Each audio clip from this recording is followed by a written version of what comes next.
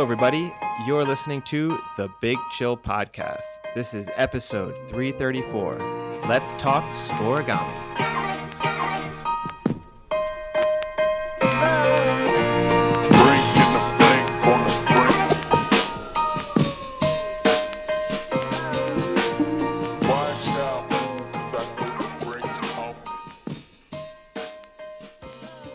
Hello, Big Chillians, and welcome back to the Big Chill Podcast.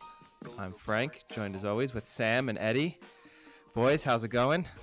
As usual, episode kicks off a little deafer than I was 5 seconds before the episode started. It's always good just to be like re-woken up. It's Yeah. quite late here in It's Europe, true, yeah. so it's always good to get perked up. Yeah. But, and anyone who's trying to fall asleep as they listen to our episode, we'll just going to delay that by 90 minutes. But now I'm all right.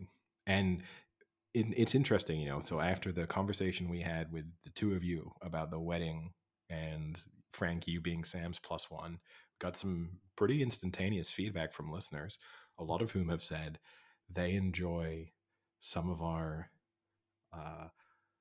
less sporty discussions more than some of our sports discussions, which I'll take as a compliment. They didn't mean it as a negative.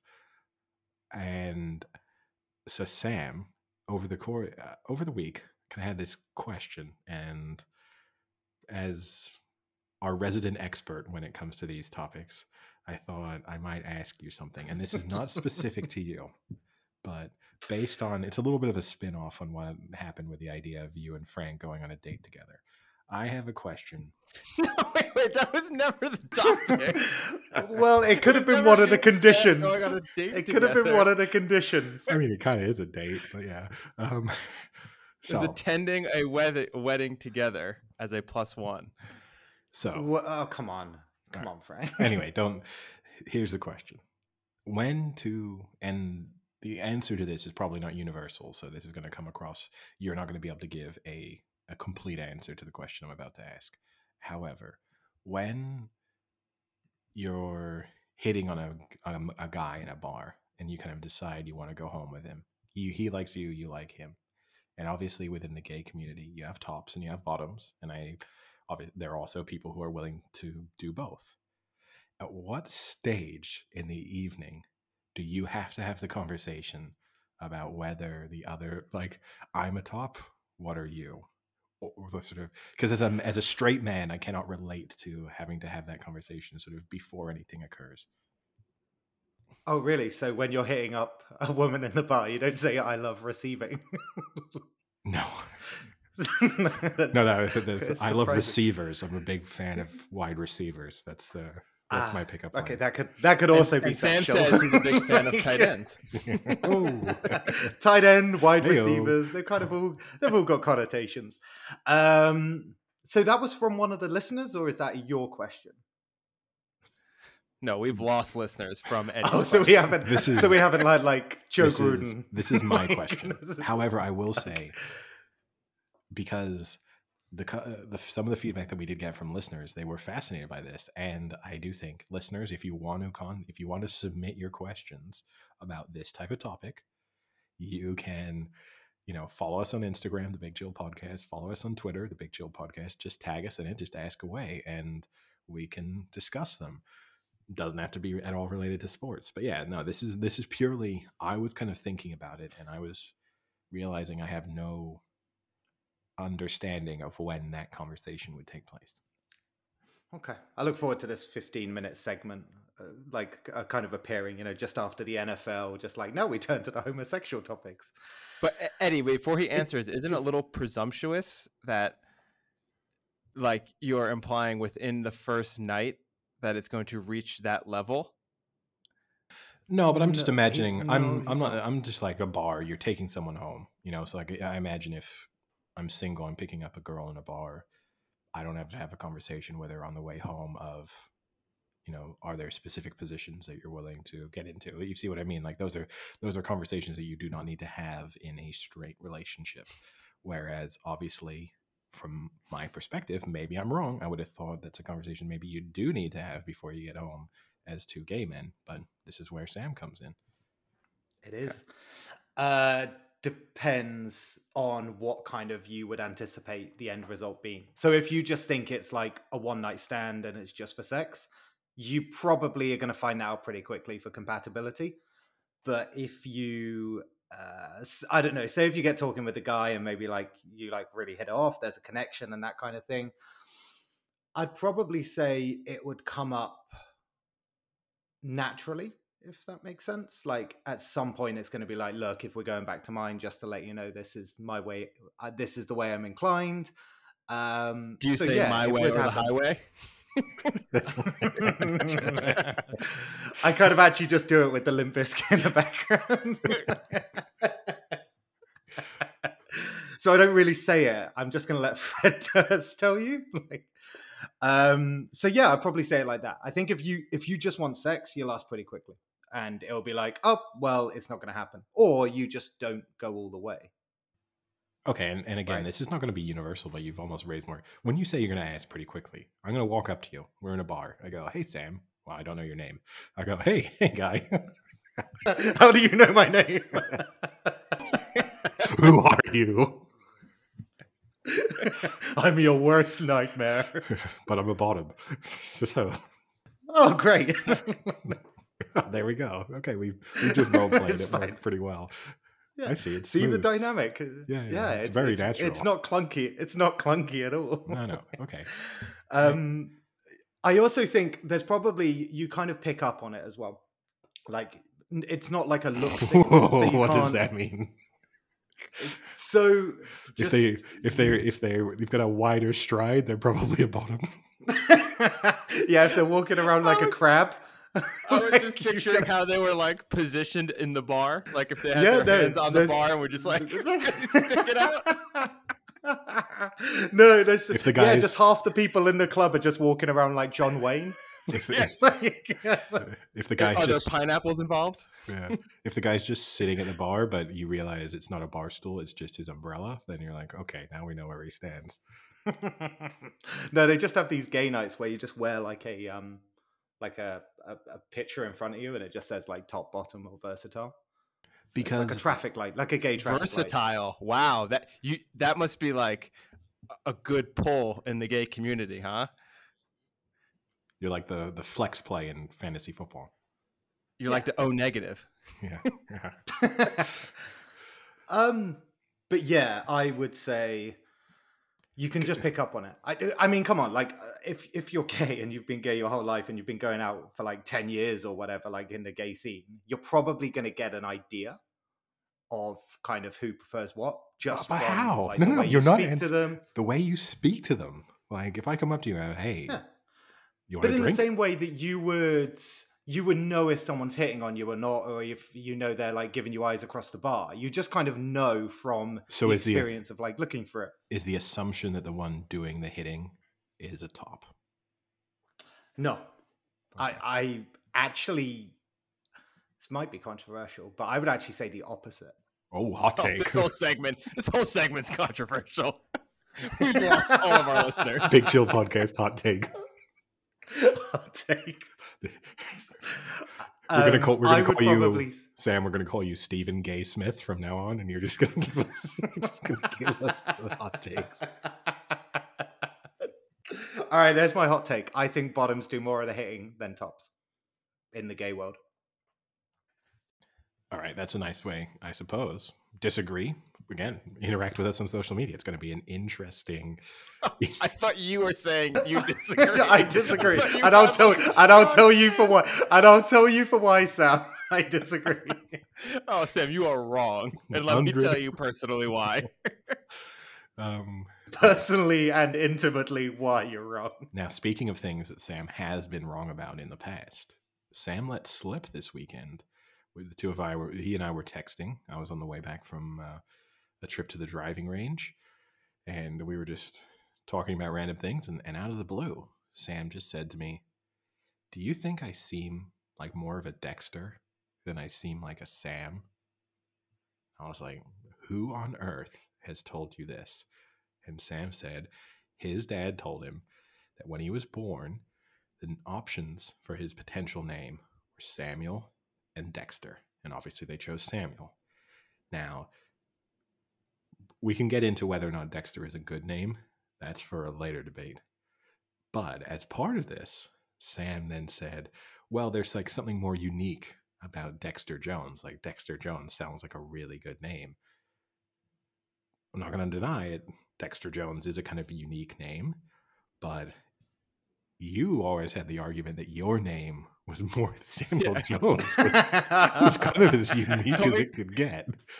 Coming from Sam, that is impressive. I mean, he is on the podcast as saying he has a very unique name compared to our names, which are very boring. At first I thought you meant to say, is he a Dexter as in the serial killer from the TV show? And I thought that was going to lead to a much deeper conversation we were about to have. No. Do you know what were your alternative names, Frank? Was it always Frank? Always going to be Frank. Zero change. I think so. Yeah. It's a family name. What about if you're a girl? Francesca. I don't know. Frankina? Francesca, man. What are you, Frankina? Francesca Man. Hi, I'm Francesca Manduca. Manduca. Manchesca. Manduca. You should just Manduca. I like that. Yeah. I don't know what my alternatives would have been had I been a girl. However, when I was born, I was originally named Frederick. And then, so for the first... And then they just push that back to later in your name? Well, basically... Yeah. So this is going to be second. Edward was one of my middle names. Third, yeah. So Edward was one of my middle names, and then they flipped them. After like 24 hours, they decided I was more of an Edward than a Frederick. So they flipped it around. I think first 24 hours of my life, I was Frederick. What happened in the chaos of those 24 hours? I just think, so the significance is based on like kind of passed down family names. So my Edward is a name from my dad's side of the family, and then one of my other I have two middle names. The other one is Ian. That came from my mother's side of the family. And then Frederick was chosen as the kind of unique sort of new name, and then just looked at me and decided I wasn't a Frederick. Now, what's interesting there is you prefer Eddie over Ed. Would you have preferred Freddie over Fred? Yeah, I think I would have definitely been a Freddie. For sure. But that would have been interesting. Because originally, when I was a little kid, I was adamant that my name could not be shortened. Until I was like 11 or 12, if anyone called me Ed or Eddie, I hated it. I refused to respond to it. I was like, my name is Ed. Is this the kid who would sit in the first class airplanes and complain and pretend his legs were paralyzed? This is...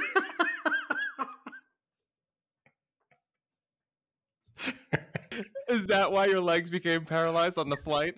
The flight attendant called you Eddie, and you just had a mental breakdown? He just locks up. No, unrelated stories. But yeah, no, I hated it. I was really, because I mean, part of it was kind of being the British kid in the US, and in the US, everyone wanted to shorten my name, and it was kind of like this feeling of I kept an element of my Britishness by sticking with Edward.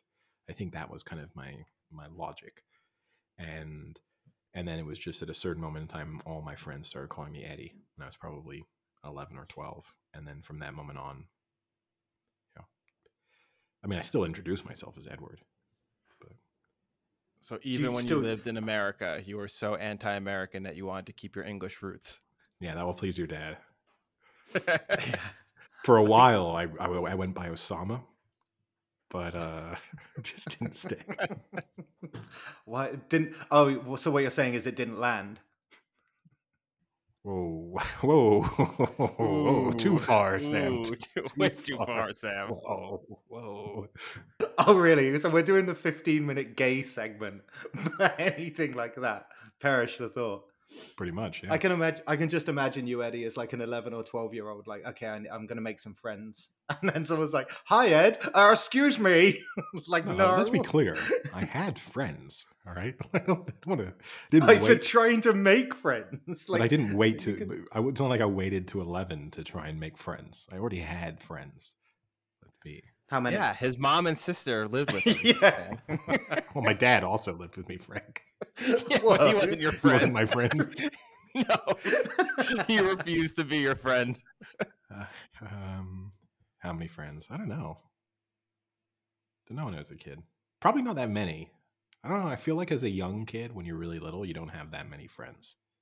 You kind of got a group of maybe like 4 or 5. I think when you're like, those are the kids you like always hang out with, you have sleepovers with.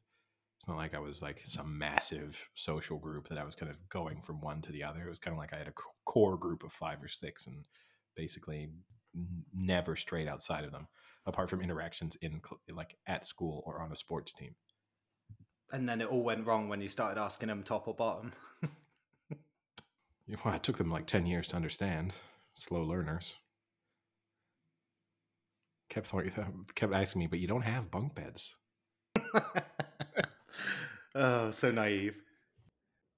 So I've got a question for both of you, actually, that we can use to transition away from Sam's newly appointed segment to sports, which we more commonly talk about. Tom Brady scored his or passed for his 600th TD. And I don't know if you saw. I'm assuming Eddie did. I'm gonna tell you. I'm gonna say right now, my answer is no to the question I think you're about to ask.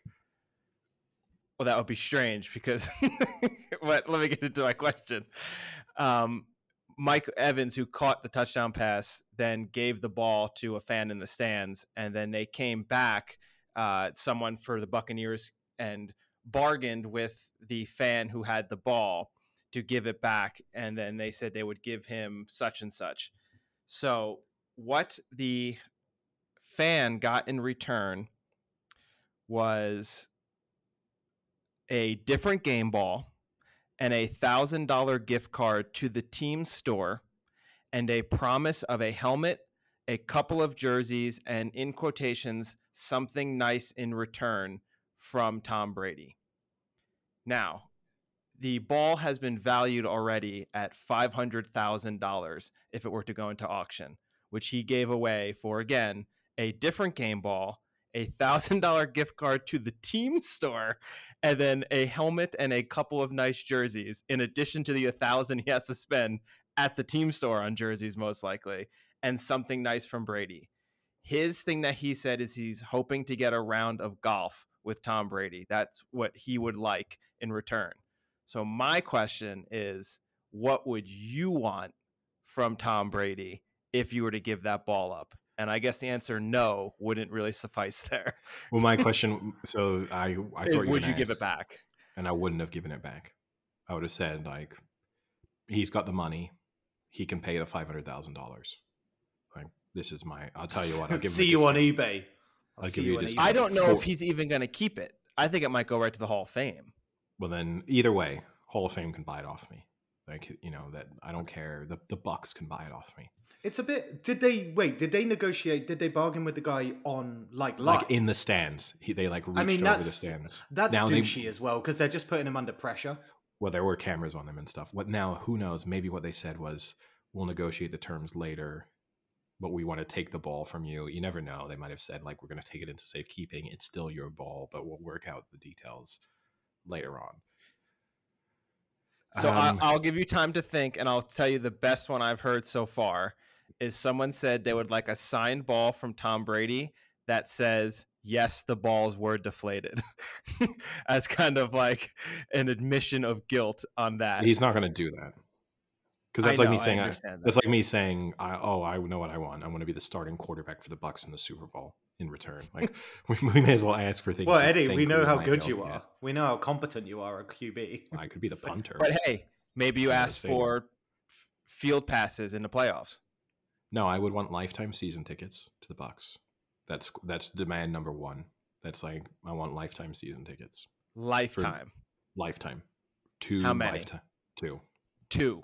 Okay. 2. Yeah, because I'm not going to go alone. So 2 lifetime season tickets. They don't have to be amazing, but they have to be pretty good. Like, I'm not asking for a luxury box. I don't need anything. Don't need to be a VIP on every game day. But I just want to know the rest of my life I got tickets to the Bucks. Because also, okay, the average price is it's looking at about $200 per game. I mean, that's the average price. That's a low seat. That's a the low average seed. price. 1,000 is the higher ones. But Frank, that's the average price right now when they're Super Bowl contenders. Let's wait 10 years when Tampa Bay is back to being absolutely terrible and no one cares about Tampa Bay anymore, and they can't give those tickets away. Could you like somehow guarantee yourself, at like halftime they always do the competitions where you can win more money? Could you guarantee a slot every time like on the opportunity to win more money? So your That's offer is that actually the not a Bucks bad commit option. fraud? No, I think you should say I want to like get the kick challenge, and if I get the kick challenge, I can win up to $1 million. I want the kick challenge on top of the other guy or girl that does it every week. So I'm going to ask for things I think they could give to me without it costing them a lot of money, really. So I think the 2 lifetime season tickets fundamentally is kind of no cost to them, right? Like, and then I asked for Super Bowl tickets. I asked for 2 Super Bowl tickets and for them to pay for my Super Bowl experience to this year's Super Bowl, And a regardless ring of if whether they're in it and they win. that might be a lot because those rings are really they spend a lot of money on those rings. And Hey, I want to that'd pick be a up good the one. I want to pick up the Lombardi Trophy. I want to be I on wanna- the field for the celebration. Yeah, Patrick Mahomes' brother style. Oh God, Just- what? just tick- Dancing on the memorials? TikToking over the 9/11 memorial. God. No, it would be what's his face? It would be the Cardinals. Oh man, Oh, Tillman. yeah. You could do it over Pat Tillman's memorial. Yeah. No, I think that's my demand. Lifetime. You wouldn't 2 want lifetime anything personal from Brady, like hang out with Brady, spend a weekend with Brady on a cruise. What about you get like the kiss that he gave his kid? That's a good one. I want to be kissed like his child for a year. Okay, now that would be an interest. That's a funny one. I want to perfectly recreate the kiss scene with his child.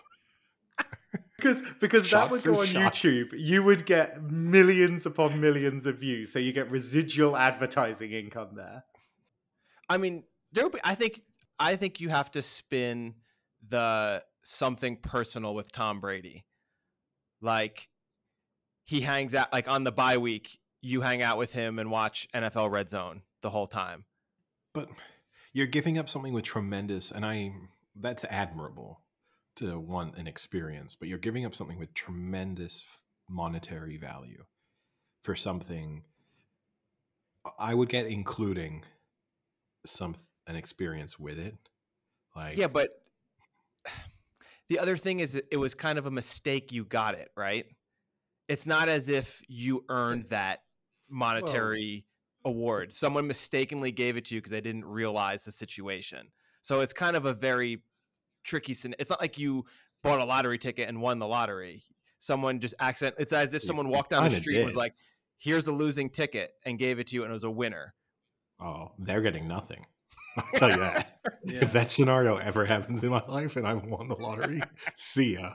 The person is getting, it's not getting a dime. The only thing they're getting is a lesson.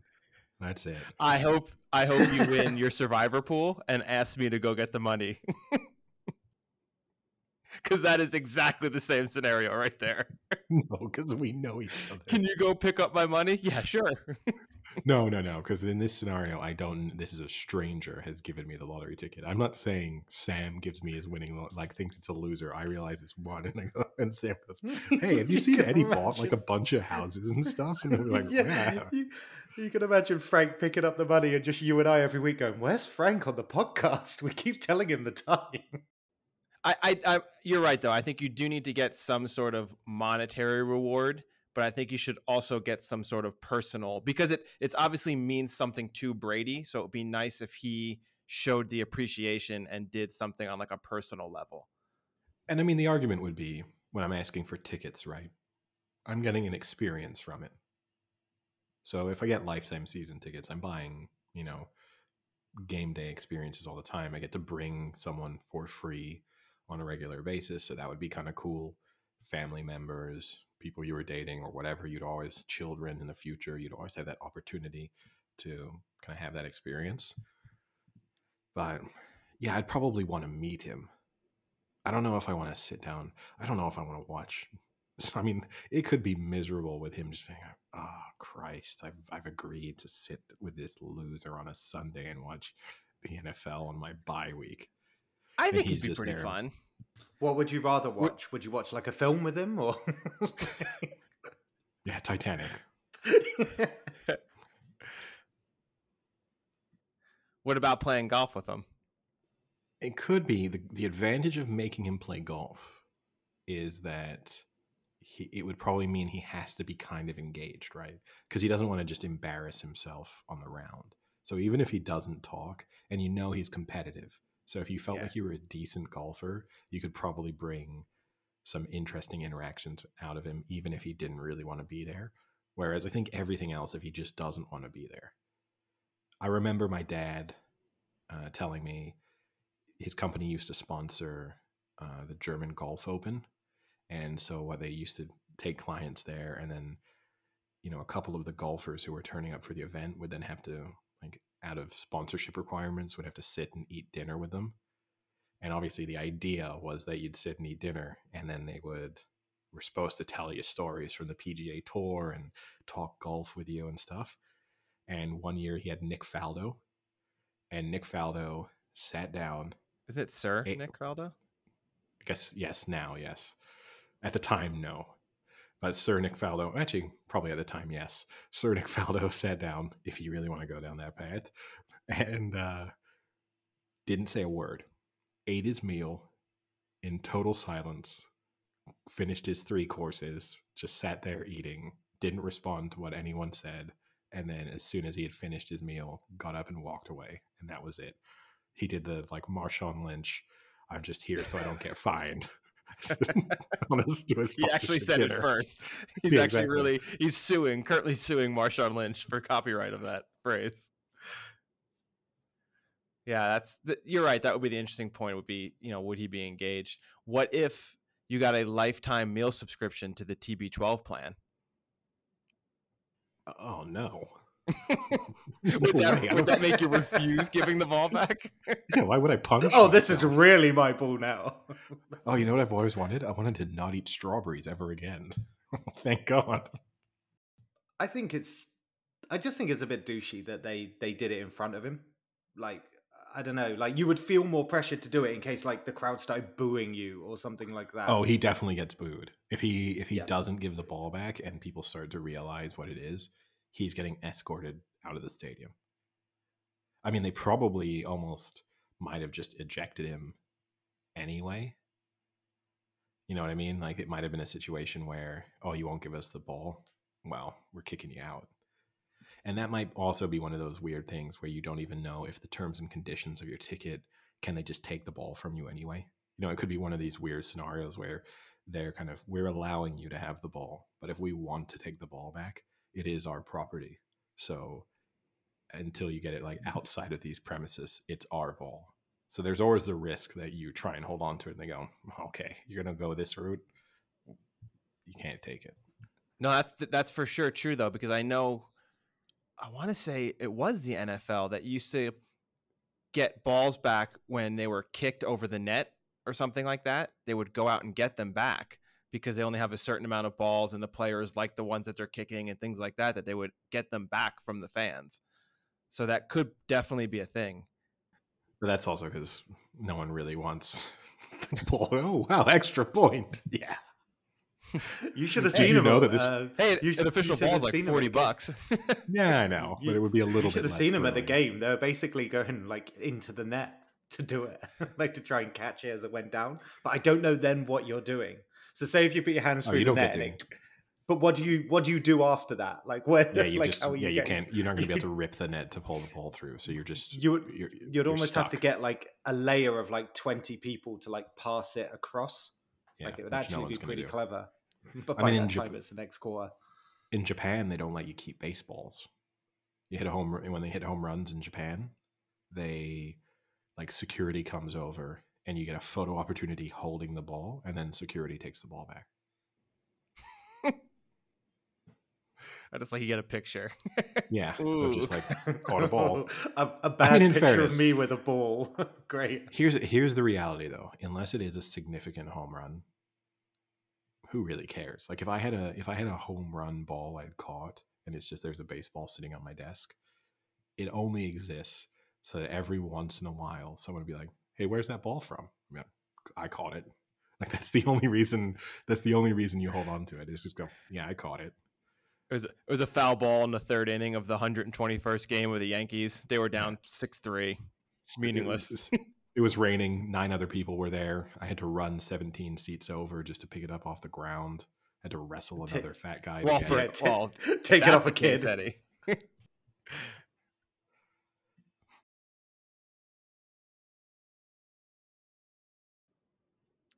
So I guess with that, how about the Bucks dismantling the Bears? And are they? Well, can we start with the real story of the weekend in the NFL, Yeah, which the is the Arizona Chiefs? car. Oh, sorry. Which is the best? It's the Wait, Chiefs. wait. We've all got a different story for that one. No, I mean it's the Chiefs. The Chiefs are the lead story of the NFL. The question of are they? We we kind of asked a couple weeks ago, like were they in trouble? I mean, the question is now they're definitely in trouble. The question now is are they done? I mean, like I don't think the Chiefs are making the playoffs. And when I say they're then done, I don't even know what their long term future looks like. Kind of spoke a couple weeks about how these windows can close really fast. I mean, the thing that worries me the most, we all predicted the Chiefs to win this game. And for all three of us, the logic was kind of yes, the Titans are going to be able to run the ball. Yes, Derrick Henry might be able to have a 200-yard rushing game with 3 touchdowns, but they're not going to be able to keep up with the Chiefs' offense. And what concerns me is that not only do they have a horrifically bad defense, but their offense doesn't even, and this is not just an overreaction to yesterday's game, but just in general, their offense does not look as good as it has done in the past. It looks like teams have kind of figured out how they can take Kelsey and Tyreek Hill away from them.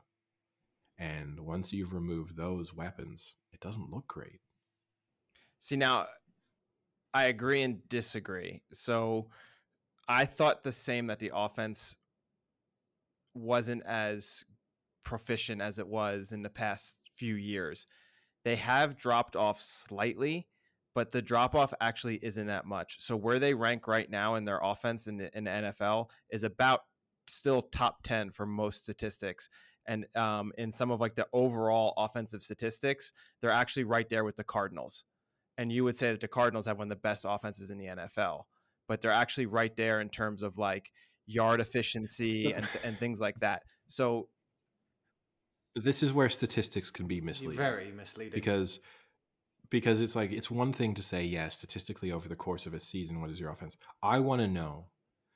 I would have never ever in previous seasons, if you told me you gave Patrick Mahomes the ball with 2 minutes left, he's got to drive down the field. I would have never said, I would have gone, good luck. Just put 7 points on the board. Game over. If you told me, hey, they're down 14, they're down 17, the Chiefs just got the ball and they're going to get the ball back to start the second half. Okay, they're driving down, they're scoring a touchdown now. They're starting the second half, they're scoring a touchdown within 2 minutes. And this game is 17-14 in a heartbeat, and everything looks different. And yeah, okay, statistically, what? They had a great second half against Washington. Whoop-de-fucking-do. well, I mean, Like they 33 against the Browns, consistently 35 against the Ravens, 24 against the Chargers, 42 against the Eagles, 20 against the Bills, 31 against Washington. Those are still really high numbers. Yeah, but it doesn't matter when you're like. This is where the stat is irrelevant, right? it doesn't matter also scoring 20 against how many did the Bills score against them? 38, right? Yeah. And how Yeah, many so did I the mean, Chargers? No, it's I know, that's easier. what I'm saying. I don't think the drop off in their offense is the worry. The worry is you watch their defense, and it's literally, we talked about this offline. Every drive, you're expecting touchdown. I'm surprised when a team doesn't score a touchdown on every drive with the Chiefs right now. I mean, their defense is that bad. If Tennessee didn't just not want to score in that second half, they could have put up 100. Oh no, no, no, no! Don't see. This is where I disagree. Now, whether the bigger problem for them is their defense, but yesterday it's not that Tennessee stopped wanting to score. I mean, yes, in the fourth quarter when the game was clearly over, sure. But in the third quarter when they couldn't score, you can't tell me that the Titans were sitting there just so confident in the fact a team that had famously blown a massive lead against the Chiefs in a playoff game was sitting there going, "Oh, insurmountable lead for the Chiefs to chase down." Their defensive performance yesterday was okay. It was okay. If you had told Andy Reid and the Chiefs before that game, hey, this is the offer. We will offer you all of this from the Titans' offensive production. They would have bitten your hand off and not thought twice. It, And on top of it, they would have said, "We've won this game by 15." isn't it? But then the reality is their offense was just terrible. But I mean, they didn't look like scoring a touchdown. Not only did they not, which is the first time in Mahomes' career where he's not had a touchdown pass or he's not had his offense score a touchdown, but they didn't look like it. They never got close. I mean, the thing is though, like even though it wasn't like defensively bad when you look at the stats, it's just how front heavy, how bad they were. Like in the first half, they gave up 277 yards, right? So it, it's kind of like the Chiefs haven't had a good defense. Like no one's ever proclaimed them for having incredible defense for the time they've had Mahomes. It's just never been this bad. And the thing is, like Frank, all those stats about the offense is fine, but they need more than that to compensate now, and they're not getting it. So they're short. As far as I'm concerned, the offense is falling short. But also, when you just look at Mahomes' productivity, right, it's 11 turnovers this year already. He was sacked 4 times in the game. It's just crazy to see this team, which, like you say, is so we're so used to just seeing him blow teams away and have absolutely no problem chasing down a deficit, which this was his biggest deficit, wasn't it? It was like down 24-0 at the half is the biggest deficit he's faced. It's just, I'm starting to think they might be done. Like, Oh, they are done. They're done. Well, I mean, that was the other thing I was going to say is right now they're only one game out of the wild card still, which this is what might save them is that the AFC is so middle heavy that right now the Browns are the last one in the wild card at 4-3. So they're sitting one game back at 3-4. Have you looked at the Chiefs' schedule? No, I understand that, but I don't. They're not as done as if. No. Let's run through their schedule and then let's decide if they're done. Okay. So next game, they play the Giants. Let's give them the win. Okay. Yeah. Home to the Giants. No, on the road to the Giants. Yeah. At the Giants. Following game, at the Packers. You think they're winning on the road? You think they're winning in Lambeau? No. Okay. Following game, home for the Raiders. I think they'll split with the Raiders. Okay. So let's give them the home win then. So their record, they've now through the next 3 games, they've won 2, lost 1. Following game, they're on the road. They're at the Cowboys. You think they win that? I'll say no. So now 2-2 from here on in. Then they're at the They're at the Broncos. I think we're probably all going to give them the win. Okay. Then they're at the Raiders. You said they'll lose. So they're 3-2. So now they're 3-3 through their next 6. Yeah. Then they're home for the Chargers. Usually a tough game for them. I'd probably give it to the Chargers. I mean, this Chargers team, I think, would score on every possession. Yeah, if it's as long as it's not the Chargers team that played the Ravens. So we say we're losing. So they're 3-4 from here. Then they're on the. I mean, we know what Frank's going to say. They're at the Steelers. Win. Okay, 4-4. Okay. They're at home to the Bengals. Big fat L. Yeah, as of now, I'd say loss. And then they're at home for the Broncos. Final week of the season. So we're saying they're going to go 5-5. 5-5. Yeah. So it's a losing season. They're not making the playoffs. So it's a losing season. Yeah, and that's not going to be good enough. Yeah. But that's saying that they're playing the way they play. If they can turn around 1 or 2 of those games and they become 9-8, you have a chance in the AFC that 9-8 could make it. just because there's so much parity in the AFC right now. I mean, that their division alone, right? I mean, you have the Raiders, the Chargers, and the Chiefs, who are all going to battle against each other and give each other losses. And then you have your other Yeah, division of the Browns, the Bengals, and the Ravens, right? the other way to flip that though is that puts so much pressure on those games because all those games where we've given them wins now, they become must win.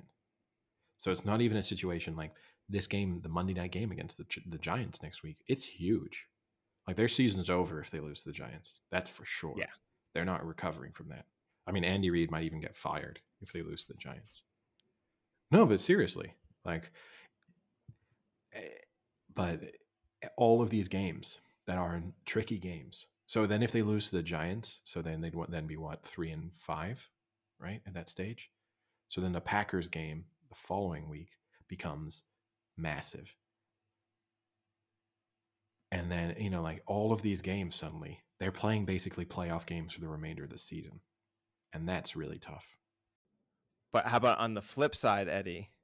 Are you a believer in the Titans? Now, back-to-back wins against the Bills and the Chiefs in pretty strong fashion.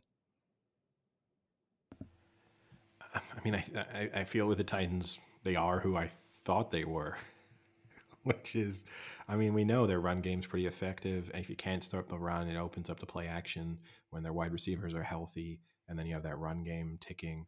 And with the play action, the pass game becomes really, really dangerous. They'll make big plays downfield through the air. Their defense is okay, but it's not great, but it's okay. I had them trash adjacent, right? I'm putting them back on the counter, Okay. but the trash can is still open. So, but they could get brushed in at any second. let me put this to both of you. Right now, the top three teams, according to like tiebreakers and everything, in the AFC are Bengals, Raiders, Titans. Which one of those do you trust the most that could win a Super Bowl? Well, to win a Super Bowl, I can't say the Bengals. I'd probably say just for the playoff pedigree Raiders? recently, I'd probably say Titans. I'd say Raiders. Like I feel like the Raiders, when I have the most doubts about the Raiders in that they're bad. They're the most likely to just throw up a total stinker, right, and lose to a team they shouldn't lose to, as they did a couple weeks ago against the Bears. And I guess they now have the excuse of the Gruden situation. And what about the Still, it was a Titans, though, terrible losing to the performance. Jets? Does it get worse than that? You can kind of No, the excuse difference it is- with the last two. It does. Well, they had some excuses because they were missing basically all their wide receivers. So I think the Raiders have the highest ceiling out of all those teams. Like I actually think if the Raiders, when everything works, if they're healthy and everything works for them, like Derek Carr on his day is a top 5 quarterback in the NFL. The problem is his day is once every 3 weeks. So can he pack those into the playoffs and save the next bad performance for week 1 of the following season? That's the real question. But okay, so that's to win a Super Bowl. Well, what about like confidence in the team consistently at the moment? So looking at the Bengals with their kind of hammering of the Ravens, like I would say this is where you've got to start saying that they are not the real deal. Let's be honest here, but they've certainly put themselves as a front runner for AFC North, right? I don't know. I'm going to put the Bengals and the Chargers in the same category right now for me. I don't quite believe. Yeah. I think I believe more than Eddie does, but I would say I think the Titans have the best chance to win the Super Bowl just because they have Henry, so they have that great running game, but then Tannehill plays well when he needs to play well, and now he has some weapons that he can go to, and their defense has seemed to step up. The addition of Bud Dupree has looked really good. I mean, he's really carrying that defense right now, and if they can continue to get what was good to see was they're able to get pressure on the quarterback without having to blitz, and that's always been a success in recent years for teams winning Super Bowls, is to be able to get pressure and still have the maximum amount of coverage you can. And if they can do that, like, I mean, they tormented Mahomes with no blitzes at all. They were just dominating, and maybe that's their offensive line still isn't that great, but they seemed to do it the week before with Josh Allen as well. So if they can continue to do that, I think the Titans with that defense and their offense could be a deep playoff contender. On that note, what odds do you think Derrick Henry is to win the MVP? And what odds do you think he should be to win the MVP? If you see what I mean. He's probably 25-1. And I would say he should be around 15-1. Because I mean, he didn't play great this week against the Chiefs. He had a touchdown pass, which is interesting, but he didn't have 100 yards rushing, and I don't know if he even had a rushing TD. So I guess that's kind of the issue, is sometimes you can shut down a running back. Sam? Oh, I thought you were looking it up. I didn't know if you actually kind of saw it or. No, I was just waiting for. I was just giving you a chance to share your opinion, but we don't have to do it in fine. the future. It's fine. I'm just done. I'll go to bed. I would have gone shorter. I would have probably said he's probably about 16s or 18s, and he probably should just be a little bit better than that, maybe around 12s or something. Like, that's where I'd go. Because I think if he does beat that record, I think that kind of propels him, and the fact that he's on course at the moment means the bookies probably have to cover that. So he is 20-1. I think he's going to win the MVP. So you think the only he people should be like? So who's favorite at the moment? Like, who's Kyler Murray? Kyler Murray, 7-2. I mean, and look, if the he plays, Cardinals go unbeaten, then even if they don't go unbeaten, I think if he plays the whole season and they, let's say, have 3 or less losses, I think he gets it. So you think if he plays the whole season, the Cardinals lose 3 games, versus Derrick Henry carries the Titans to the playoffs with 4 or 5 losses. They make the playoffs. Yeah, but they make the playoffs. They win their division, because it's a weak division. They're probably going to do anyway. And he has 2,200 yards rushing. Wouldn't that be the record? I think he's going to break the record, but he has an extra game. Yeah. But I think he's going to break the record. I don't know, because if you compare, so my only argument against it would be if you look at his stats and then you look at Tannehill's stats, Tannehill would still have decent stats. Whereas if you look at Kyler Murray and then you look at their running backs, there's not much there. It is basically everything is going through Kyler Murray on that offense. By that logic, though, you're saying, and maybe this is the NFL has kind of made this unofficial statement. What you're basically saying is no offensive player aside from the quarterback could ever be MVP. No, I'm not saying that. I'm saying well, no, because if you say, hey, look at his, because if say a wide receiver, say a guy who has 4,000 receiving yards, but then by that logic, his quarterback has to have at least 4,000 passing yards. No, my logic would be like, okay, yeah, well, look what I know what you're saying, but my logic would be if the quarterback had 5,000 yards and 4,000 were to that receiver, then the receiver should get it. If the quarterback had 8,000 yards passing and 4,000 were to that receiver, then that means it really wasn't so much the receiver as that quarterback was dominant. Whereas I think with the Titans, I think people assume the Titans always win because Derrick Henry is so unstoppable. But when you watch them play, Tannehill plays well. He's a good quarterback. He doesn't make mistakes. He throws good touchdowns. I'm not implying. Yeah, he's an NFL quarterback, Frank. Like, he's going to make good plays, but no, I mean, he could be a shitty NFL quarterback as well. I mean, that's a stupid thing to say. But most of well, no, because saying like he plays, he makes good throws, he throws touchdown, and it's like, yeah, any starting quarterback, most of the big plays they make are play action. And the only reason their play action works so well is because he has the biggest threat in the NFL as the option of handing the ball off to. So you can reverse it and say, can I subtract every play action yard from Tannehill's stats and then figure out how many passing yards he has where Derrick Henry was not involved as a threat at all? No screens, no play action. And then calculate from there, okay, this is the true assessment of Tannehill's performance minus Henry. Because if you're just taking away, well, Tannehill's performance, if they have a good passing game, then their running game isn't as important as you think it is.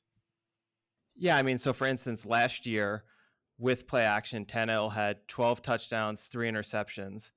And with no play action, he had 21 touchdowns, 4 interceptions, and a 68% completion record versus a 60% with play action.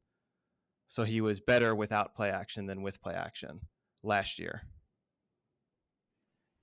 Well, how many do you have the number? I have of yards per attempt. So he was at. No, but that's not going to. Because the point would be, it seems weird to me if he has 12 touchdowns from play action and 21 from non-play action. That would imply that, because I'm doubting that 33% of their passing plays were play action. I mean, maybe that seems to be very heavy in favor of play action. But if they weren't 33% of the time running play action, then that means their threat from scoring is significantly higher on a play action play than it is on a traditional pass play. Yeah, I can't get that deep into the stats, but at least I attempt to back my things without just saying something. He's better with play action. It's a feeling. Because I watch Red Zone. It's a feeling. No. I didn't say he was better with play action. I was saying that part of the reason why their pass game is effective when it's working well is the play action. And it is the fact that they have the threat of, hey, we can just hand it off to this guy and get 6 yards. Here you go. Do you want to not stop him? Because he's going to fall forward for 6 yards. Yeah, I understand that part. But what I'm also saying, too, is on the other end of the spectrum, who do you think leads the Cardinals in rushing yards? Oh, it's probably not. Kyler It's Murray. Chase Edmonds with 390 rushing yards. I mean, that's, okay. What I'm saying is everything is going through Kyler Murray on that offense. Whereas if you had Kyler Murray and let's say insert a decent running back right now who has 600 yards rushing, then I would argue that their offense is just good. The Cardinals' offense is just phenomenal. Everyone's clicking. Okay, then. All right, then by this logic, then we already know who the MVP is for the next 15 years. To be fair, QBs Lamar Jackson. Yeah, I mean, I wouldn't argue that.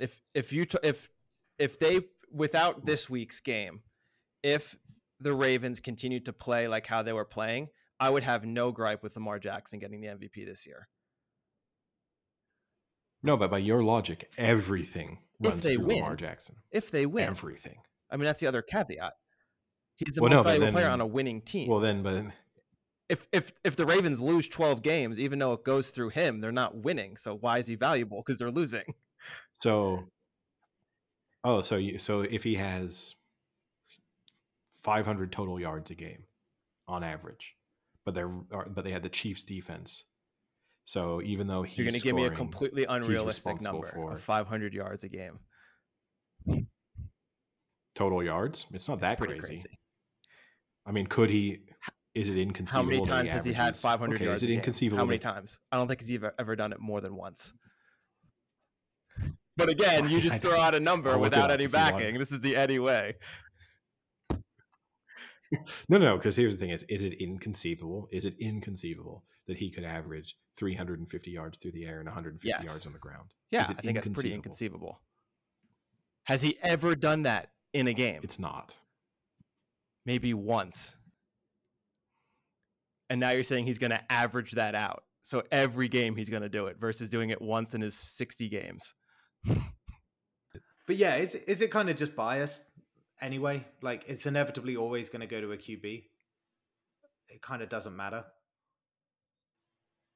But that's my point. If you take Frank's approach, yes, because any running back, it's unlikely you're going to have a running back putting up exceptional numbers in an otherwise awful. It's going to be like, oh, we couldn't pass the ball to save our lives, but our run game was effective somehow, even though these teams didn't just decide to just stop the run at all costs. So, in order for the run game to be effective, you probably need some degree of threat in your pass game. So yeah, you're going to say, well, we're always going to default Yeah, to the quarterback, and then we're always going to take the quarterback on a winning team, even if someone else was. Which is that becomes a larger discussion about what does MVP mean. that was going to be my point. I would argue that he is the most singularly talented player of any player in the NFL. He's irreplaceable. He is the only offensive player that I think you genuinely could not replace in any way, shape, or form by having a free choice from another Talking team. about Kyler Murray. No, I'm talking about Derrick Henry. I think he could replace Murray. Wait, are you actually talking about Derrick Henry and not Lamar Jackson? I'm talking about Derrick Henry. I think you can replace Lamar Jackson. I'm not saying that you run exactly the same plays. I'm saying you get the same level of efficiency out of your quarterback. I think there's no way you get the same level of efficiency out of any other running back. Otherwise, someone else would be doing what Derrick Henry's doing. That's kind of what I think about it. Like I think with MVP, it always just feels inevitable. Like you say, it's going to go to the winning season teams. It's chances are it's going to go to the best names, right, of that kind of season, which in a way sounds obvious, but for me, I would say the MVP is actually more to do with like what they do and how they transform that team. And look, I know you guys will laugh about it, but I just want to have a case in point with it with Jamar Chase at the Joe Bengals. Burrow. Oh, No, no, no. Actually, like wide receivers never win it, right? So he's never going to win it. So I'm not even implying it is. But, right, the guy's got 754 yards through 7 games. And that's the best of any first-year player in history. It's never been done. And he's doing it for a team that in 2019 was the worst team. And last year had their franchise QB injured for the year. It's like caveat there. They played a significant chunk of last year without their star quarterback. Yes, agreed. So it's not like that was kind of the case. No, I know, but it's framed in a slightly misleading way there of like they were terrible. Jamar Chase arrived, and now look, they're unstoppable. Yeah, the pass game is but what I mean so is like where they were to the team they are now, and we're nearly halfway through the season. So whether you think it's a flash in the pan with the Bengals or not is separate. But my point is that the story with Jamar Chase is almost like he is more valuable for that team than maybe Murray at the Cardinals. I'm just making a point for wide receivers as well. But anyway. Wide receivers do become trickier because then it is how much is the quarterback. That becomes a very difficult question to answer. And I mean that genuinely. I don't know how you identify how much, like Randy Moss in his incredible season in 2007 with the Patriots, how much is that Randy Moss just being the best wide receiver in the league, which he undoubtedly was, but then how much is also it's Randy Moss with Tom Brady, with Bill Belichick on a really, really good team. Because and that's where it becomes for the wide receivers, that's where it becomes really hard because you are directly tied to the performance of your quarterback. At least with a running back, you can kind of separate them. With a wide receiver, it's I think running back and quarterbacks are the only slightly independent positions off of each other, whereas every other position you're depending on, the quarterback. Yeah, I mean, we'll see if Henry can keep it up. But he had 95 yards this game? It's his first game without 100 in a while. Yeah, but that's also kind of a testament to how good he is, right? Where it's like, he didn't have 100 yards. And that's like, wow, what a terrible performance. Whereas most running backs in the league, if they're getting 80 plus yards there, people are raving about what a good week that was for fill in the blank running back. Yeah, it's his first since week 1 when he ran for 58 yards against the Cards that he's been held to under 100.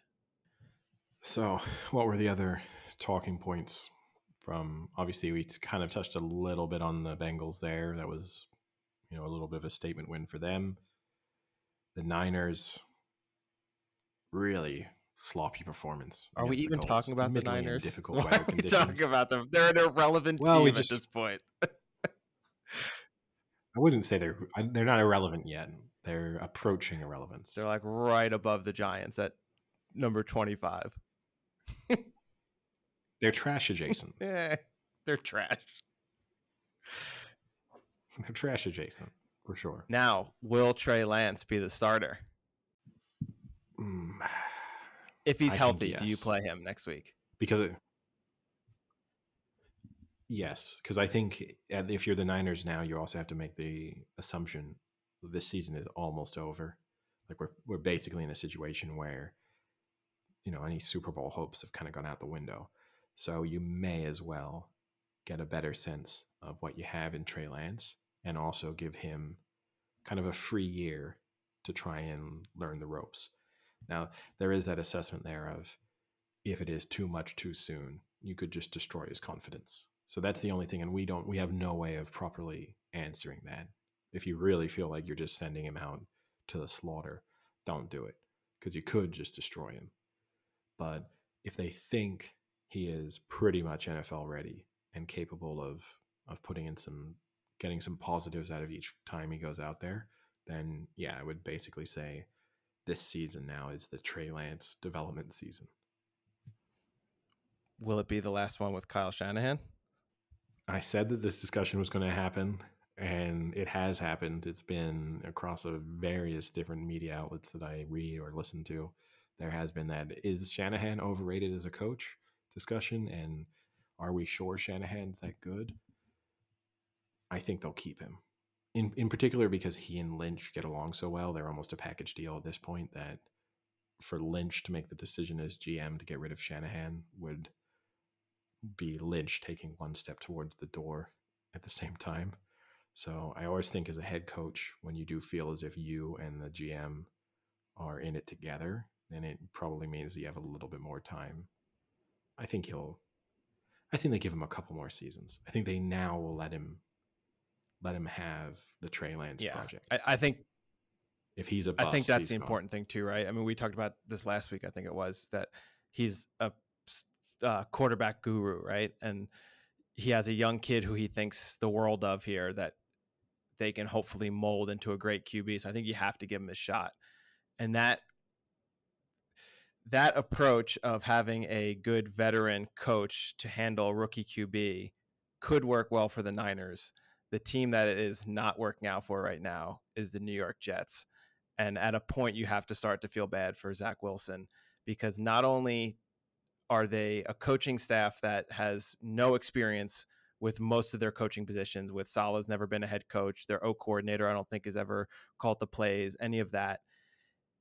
They're not giving Wilson, I guess, the best treatment there. But then also, this has been brought up before, but it's now obvious when Wilson went out, their backup is just as unknown and unexperienced of a QB as Zach Wilson is.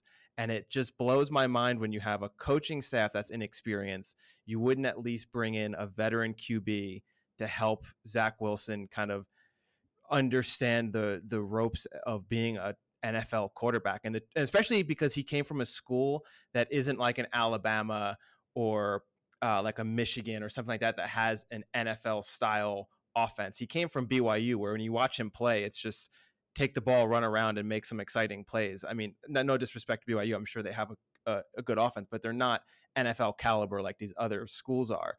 And you have a quarterback that, he's probably the most experienced one in the quarterback room, which is not what you would want it to do. And just watching that unfold was a disaster on Sunday.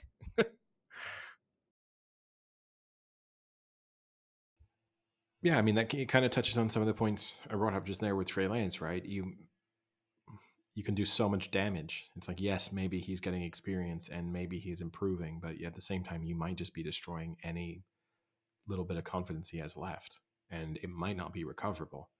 And in a way, the Jets just did this to a quarterback. And you're now seeing a project in Carolina where they're trying to salvage whatever is left of that quarterback. But, it might just be a case here where, and I don't know what you do then, because you know that if you're the Jets and you're losing every game, which they would be, regardless of who was really starting a quarterback, the pressure on the head coach and everyone involved to be putting their high draft pick quarterback in the game would be immense. People would be booing, like calling for the quarterback. They would say, like, why did you draft him if he wasn't able to step right in and make us better? And they would be pointing to other quarterbacks around the league who've been able to do that. So it's sort of a lose-lose when you're already bad. And it does show the one benefit of Trevor Lawrence being in a city where there just isn't the same level of pressure and attention. Because not that his performances have been as bad as Wilson's, but he does have a tremendous benefit in being in Jacksonville, where certainly on a national level, no one really cares. So you can really get away with some bad performances in the way that people love to laugh and point at how bad the Jets are. It's kind of become like a national pastime over the last 10 years. And you can just be certain his bad highlights, references to whether or not he's seeing ghosts and all those sorts of stuff, that's just never going to stop until a Jets quarterback comes in and does it. You're living in the shadow of the butt fumble, basically. And until a quarterback comes in and takes them back to the playoffs, that's always going to be there.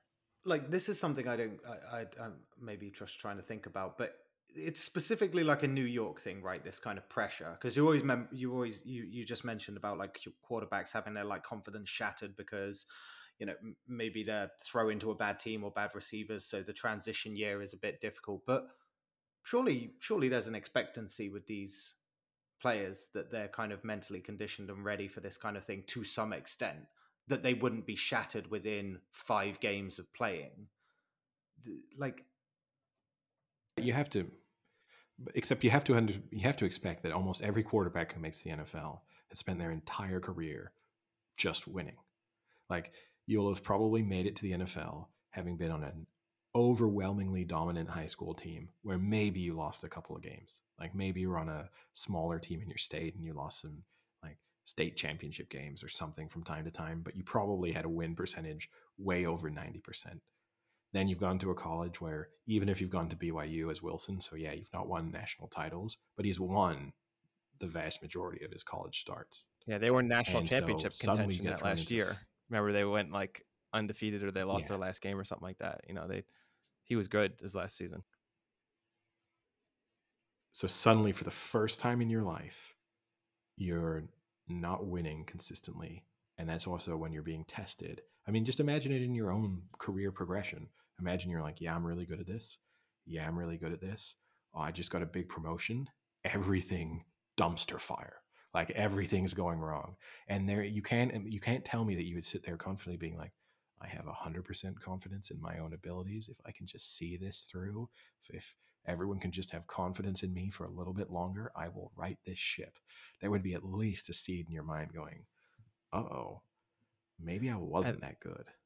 Maybe I've overestimated my abilities throughout a lot of my life, and the people around me just haven't realized I was not quite And up then to this. add on to that, when you walk out of your office, you just have people screaming and booing you and badgering you on social media 24/7, throwing tomatoes at your face as you walk out of your office. Yeah, and then you would be like logging into LinkedIn, and there would be an article there saying, is Samuel Jones good at his job? I don't think so. Would Dexter Jones be better? Like, hot. Exactly. I think, and look, some people will ride that out, and maybe with some people that even makes them more resilient and mentally tougher. There is that possibility, but I can understand someone getting crushed by it, even if they are pretty tough. And even if they do have all of the necessary talent and abilities to be a really successful NFL quarterback, I think that's the thing with sports, right? So much of it, yes, people can argue it's a meritocracy, and yes, the kind of the talent will shine through at all opportunities, but so much of it is situational. You stick a really good player in any sport onto just a disastrous team. A, it's tough to look that good, and B, it's easy for you to lose confidence in yourself based on the overall team performance. Even if you think I'm way better than this, at a certain moment in time, it might not matter. Yeah. And then I guess in that same scenario, you have Justin Fields, who has looked progressively worse as the weeks have gone on and had a absolutely horrific week. The surprising thing was Mahomes had the worst QBR out of the early games with, I think it was like a 6, which is terrible. And then Justin Fields came out and said, I can top that. And I think had a 1.5 or a 2, which is almost off the charts bad. So he's another one, who you have to start to question if he goes through even 3-4 more weeks of that bad of a performance. Who knows what that's going to do to him? It did not look good. But one of the interesting facts, Eddie. Oh, go And ahead. I also think the similarities you see in both of those situations is not only is it question marks of how good is a quarterback, it's everything else in the organization. Like, if you go to the Patriots and you're a bad rookie quarterback, at least okay, all of the other pieces around me, we know are good. We know that these people are going to be able to bring the best out of me. If they are saying I'm good, then I believe, like, Bill Belichick giving me the stamp of approval means something. And I also know that Bill Belichick isn't going to be fired because I lose my game. I lose the next game. And you also don't have to go into that game thinking, crap, if I lose this game and the head coach does get fired, maybe the next head coach won't believe in me. So I really need this guy to stick around because he's the only way I'm going to get any, like, his future is tied to my future. And we both know that. So the only way I'm actually going to get a chance here is if he's around for a while.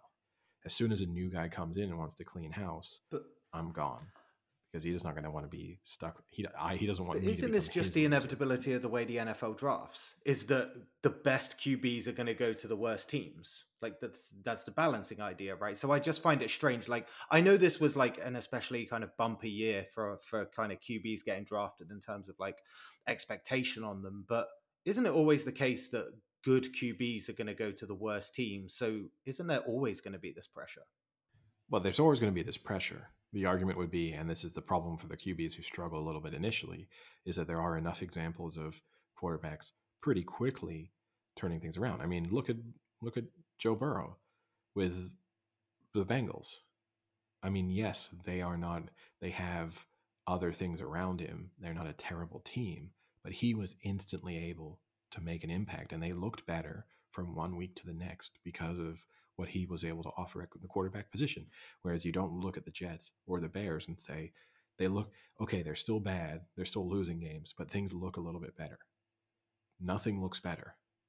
And look, I mean, we've kind of had this discussion before when we talked about the concept of not rushing Trey Lance in or even not rushing Justin Fields in. It's not that long ago that a quarterback would have sat for a long time. Mahomes only played one game in his rookie year. And, Tom Brady, Peyton Manning, these were not players who were necessarily rushed into starting jobs at all times. But nowadays, the expectation is you draft a quarterback high in the draft, he should be your starter week 1 of the next season. No questions asked. And then the expectation is, because other quarterbacks have delivered from pretty much week 1 of their first season, that if he doesn't do the same, then he probably sucks. So what's changed there then? Is it just that the NFL is becoming more fickle, or like kind of crowds and kind of staff are becoming, or owners, I guess, are becoming more fickle with it? Because I agree with you. Like, in the same way that if you sign like a 17-year-old wonder kid, it isn't the expectation that he goes into Manchester City and starts scoring 20 goals. So you kind of bench him, you bleed him into the lineup. So why all of a sudden with the NFL, Wonder kid. That's an FM term. Not a word. I always associate Wonder Kid with Football Manager. Uh, I'm making oh, a Ted really? Lasso I've joke. forgotten. So. Wow, I've completely forgotten about that show. Even I knew that joke. Wow. We, I cannot wait until we have a sponsorship deal with like an MRI well, no, it was just like machine manufacturer because we need I, to get some. I think We need to with get some Ted brain Lasso, it's scans just from like, both of you. you know, it's a good second season, but it's done. On to the third. Let's see it. Um, I didn't realize your memory was just a hard drive it's and you pretty wiped it selective as for soon long as term you kind of. retention. That's for sure. But anyway, like you wouldn't do that with in the Premier League unless you spent an insane amount of money and they were already doing it. But why has the NFL now changed from the people you mentioned to like what we're seeing now with all the young rookie QBs? Well, I think the rules have changed, right? It's made becoming a quarterback easier. More and more college teams are running offenses that where the transition, and also I think two things have happened. A lot of college offenses have become a little bit closer to the NFL in their approach, and then also a lot of NFL offenses have become a little bit closer to the college style in their approach. So the transition period is maybe not as severe as it might have been in the past. And then additionally, just with the rule changes, it's maybe become a little bit easier to be a quarterback in the NFL. And so you maybe feel as if someone should be able to deliver a little bit faster. But I don't know. I mean, if you want to do the comparison to, yeah, if you sign, even if he's a 17, 18-year-old kid, you sign someone for 90 million pounds, how long are they going to tolerate him being sat on the bench and saying, no, no, no, no, no, it's one for the future? If you're losing games week in, week out, and he's just sitting on the bench unused, not even making the match day squad, say, hypothetically, people would be questioning your decision making and having spent that money and very quickly saying, uh-oh, are they now deciding that he wasn't good enough and didn't warrant this kind of move?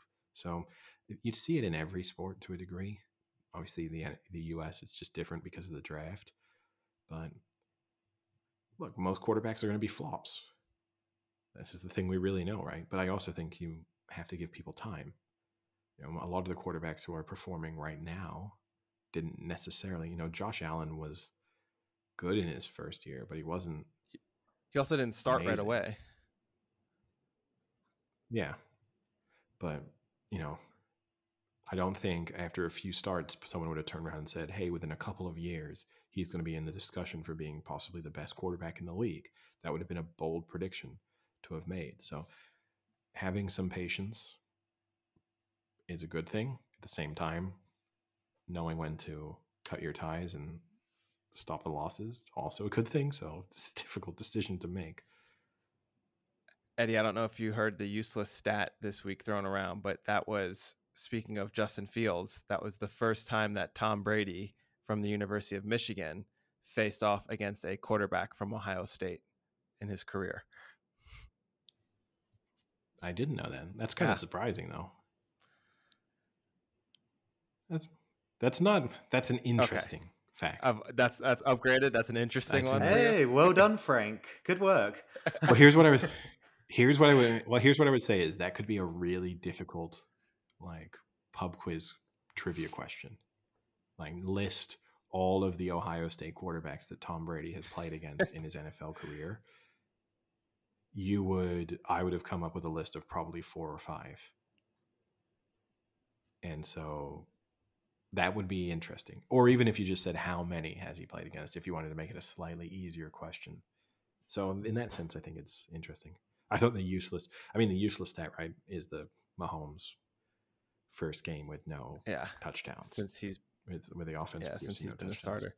Been with the Chiefs. Did you know, Eddie, that Sunday was National Tight Ends Day? I'm not sure if you caught that. It was only said 5,000 times on television. They need to give that a rest. I like Kittle, but it's where something that was kind of a joke has evolved into being way bigger than it was, and now like it's just scorigami. Also getting extremely annoying. Yes. Also, the scorigami thing. So for those unfamiliar, that's the scorigami, which is like they identify when a score has never happened before in the NFL. And I first became aware of it, I think it was a week ago, when there was a game where like, oh, this is the score that's about to happen has never happened again in the NFL. And I was like, well, that's crazy. I wouldn't have thought that happens very often. Then the next week it happens again. And I'm like, I don't know how interesting this is. Now that we've created this as a thing, is this going to happen 5 times a season where it's like this score's never happened before?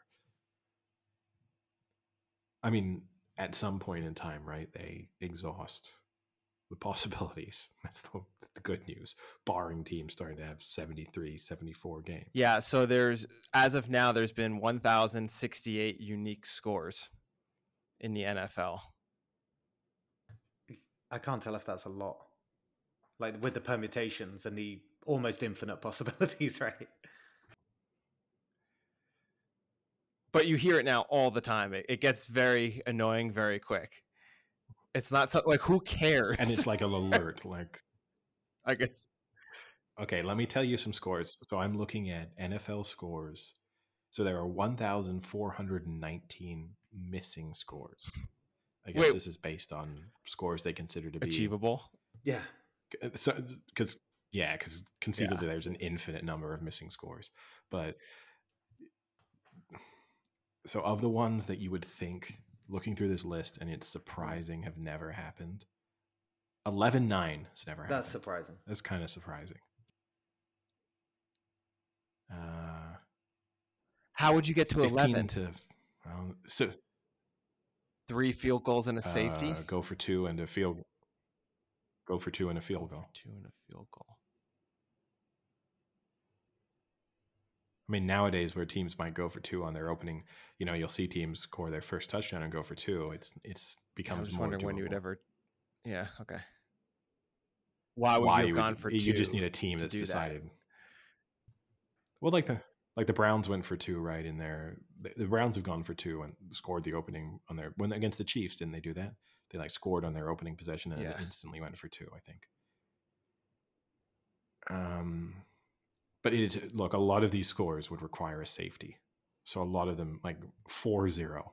So you need 2 safeties and nothing else. 2-2 has never happened. 4-2. What a game 2-2 would be. So basically any score that involves just safeties being scored by one team has not occurred. 18-11 has never happened. 2011 has never happened. A lot of 11s. 22-11. 22-18. That seems like a score you would have seen. This must be riveting listening, I will say. Just me running through numbers, being like, isn't it crazy that's never happened? 25-18 has never happened. Are you going to tell users to like spot the pattern in what you're saying? Like some sort of like sequence that unlocks like a safe? Basically, here's the thing is, if you think of the team's winning score and then you say against 2, 4, 5, 8, or 11, it probably hasn't happened. It's basically what this works out. So just to wrap it up, last year in 2020, there were 12 scorigamis in the NFL. So it happens fairly regularly. Oh, so it's basically every week. Oh. And that's the reason why it will be happening more regularly now, right? Is people going for 2 more frequently, which means not only are they getting 8s, but they're also getting 6s more frequently. Thrilling stuff. Maybe we can dedicate a future podcast to ranking unachieved NFL or scores. We just say a score and you say if it's been achieved or not, and then you tell me the first time it was. Yeah, that could be a Christmas special. I'll tell you what. Okay, as a game we'll play really quickly now. You two try and say a score that has not been achieved. Now, the only rule now being you cannot use 2, 4, 8, or 11 as one of the scores. And you also can't pick some. You can't tell me 110 to 94. So within reason, try and guess a number, and I will tell you whether or not that score has been achieved. 31-19. Okay. Frank? Sam, sorry. 43-12. He goes for it over 40. So wait, so Yes. 3119. 3119 has been achieved. Sorry. The only available, interestingly enough, the only 31s that have not been hit yet are 31-4 and 31-11. Every other combination involving 31 that they consider to be realistic has been done. And what was yours, 76 to Sam? 68, I think it was. 312. 40, what was it? 43-12. It's been Suck done. it, Sam.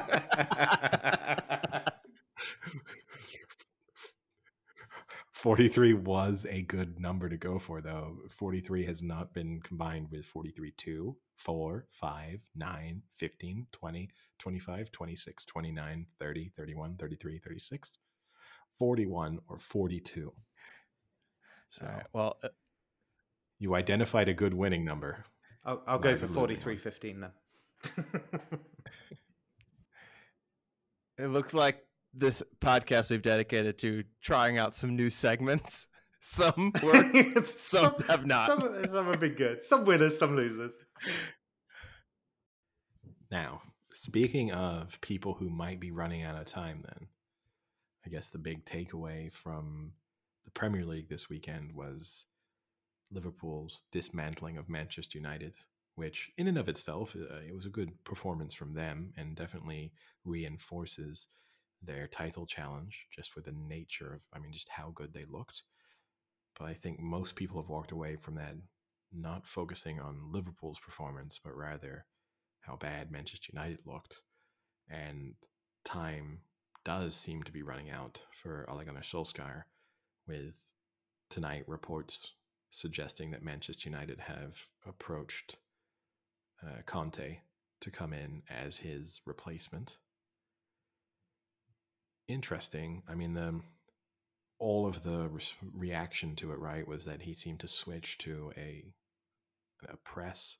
There was, I don't know if you saw, but there was a Ronaldo reaction after when one of Liverpool scored one of their goals, where he was kind of like pointing all over the pitch to indicate the fact that their tactics were sort of scrambled and people were just all over the place. You have to think at this point that Solskjaer is a dead man walking, and it's a question of when and not if. It was such an abject performance, like from all kind of parts of the pitch as well. Like the defending was atrocious. There was no tracking back. There was no like care within the midfield either. And then obviously up front was kind of nothingness as well. I think it's just, I honestly, you could probably just sack him on the performance alone. It was that bad. But obviously there's a lot of other parts coming into it. Like, obviously they brought Ronaldo in. They've spent money on Sancho and they haven't really understand how to bring him into the fold as well. It does kind of just have that feeling that he just doesn't have the experience or the kind of know-how to take what is a very talented group of players. Whether that's a talented team is a different story. So but have you been listening to kind of all the Man U legends talking about it, like Ferdinand and Roy Keane and all that? And they've basically been pointing to the fact that all of these players are, it's Solskjaer. Look, Solskjaer's to blame as well, but all of these players, like the second they get an opportunity to like throw Solskjaer under the bus or kind of make it about them in terms of, oh, it wasn't me, I was good on the pitch and that, they're kind of feeling that there's just no sense of team mentality with them. I don't know if you see it, but I know there's a lot of personalities in the team. But yeah, and I think you could replace the word personality with egos, and it's tough. And it's also tough from a player perspective because a lot of them get blamed. Paul Pogba for a long time has been a little bit of a scapegoat when it comes to Manchester United's performance, and Ronaldo is becoming one where already people are saying, oh, was it wrong? Can you win with Ronaldo? Yes, he'll score goals, but do you have to sacrifice so much because of his lack of work rate that it basically you're not able to press teams because he just won't work hard enough. So therefore, you can't play in the modern style that basically every big team uses.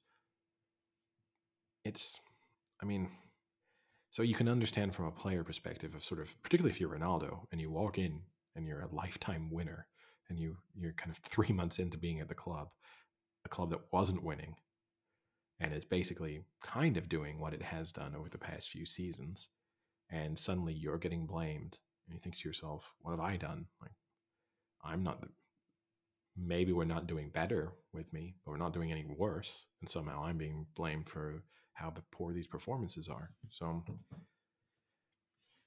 it's tough all around. You probably need a very highly respected manager to step in to manage the players that are there. But then I guess it's tough because there's examples, Klopp wasn't some huge name necessarily when he was given the chance at Liverpool. He certainly wasn't a huge name when he was given the chance at Dortmund. It's a tricky one. Do you think it's inevitable with Conte though?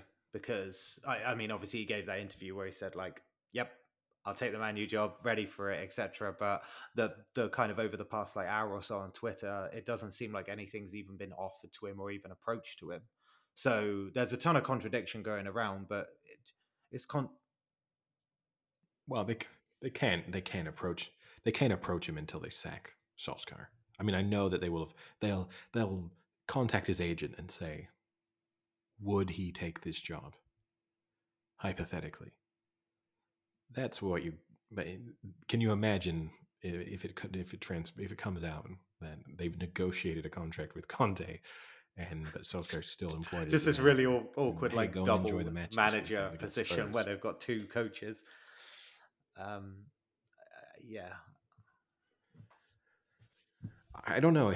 So Conte supposedly is generally against taking charge of teams mid-season. This is one supposedly for people who are familiar with him and know him. He says that is not a good move.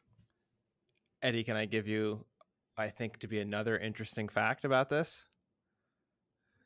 You tell me if you think it's interesting or not. Okay.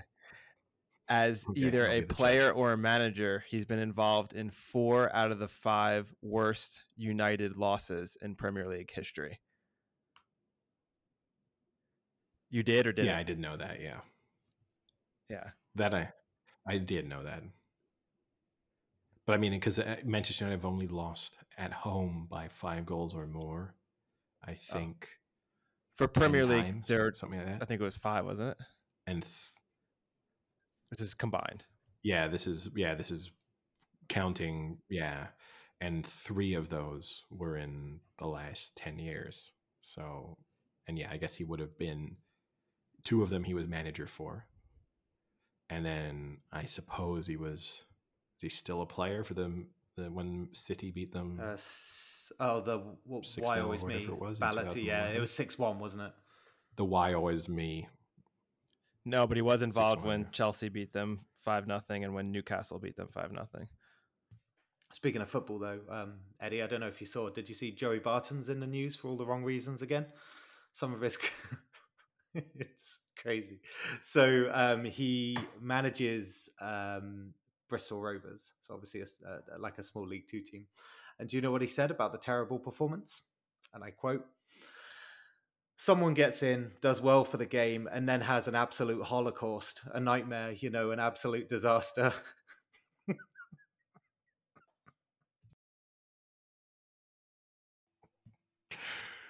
It's not funny, obviously, for some reasons. The reason why it is funny, I mean, Joey Barton is an idiot. So he probably kind of learned the word Holocaust, but doesn't really obviously understand what it means. It's not as if he is genuinely comparing their performance to a genocide and the attempted extermination of the Jewish people and a number of other ethnic groups. But it's just wonderful because he would have he probably thought, he was like, I'm gonna use a big word here. I'm gonna say I love it. as a Like Holocaust. coining a Nailed it, phrase Joey. like, is that an Nailed it. absolute Yes. holocaust, mate? It's absolutely terrible. Like one of the people who went back to him, I think, from the fan association group was like, all's the way to say bad, yet you decide how to say it. Will the players be having a 9/11 next? It's like this idea of just Well, that's not doing any better. That's not doing it. You can't try and call him out by making a joke about oh, I need next. What's it going to be next? But and look, certain managers could probably get away with that as being part of their charm, right? Who was his name? Oh, Ian Holloway. Like if Ian Holloway had said that, he probably gets away with just being this kind of country bumpkin using weird words in a kind of charming way to describe his team. But the fact that Joey Barton obviously has a number of, for context for listeners not familiar with the Joey Barton story, he once tried to put a cigar, well, did put a cigar out right in a teammate's eye. Can you do this at one moment? He's had multiple fights with teammates. Unfortunately, his cousin was linked to a fairly high profile murder. That's not necessarily his fault, but it didn't do his reputation any good. Yeah, just over the course of his career has had a number of run-ins with both the law and his teammates. So he also very strangely signed for Marseille and then started having a French accent in his press conferences when he was speaking English. I want to go back to country bumpkin. What is the more insulting part of that? The country or the bumpkin? How dare you call me country? When you say shouldn't be someone's insulting. like from the country, sometimes it can be quite insulting. Not just the way. Yeah, but like not in I this understand, instance. like It's just you saying can you're not use from a like big words around city. it, and the way you say it could be bad. But you can't just say the word country. Yeah. If I just say you can't. If I say I Oh, live Eddie, out in the calm down. country, you're gonna be like, Language. oh wow. But it was obviously Ugh. it was really important of the chief I even exec of don't. I the mean, Holocaust Educational Trust to come out and say a bad football match is nothing like the Holocaust. I'm because I was unsure, like having a source of knowledge like Joey Barton, who famously once punched Morten Gamst Pedersen in the face as well. It's also a pretty good one. I didn't realize he was such a oh learned yeah. scholar on the Holocaust. All right, well, I'll talk to you boys later. See ya. Cheerio.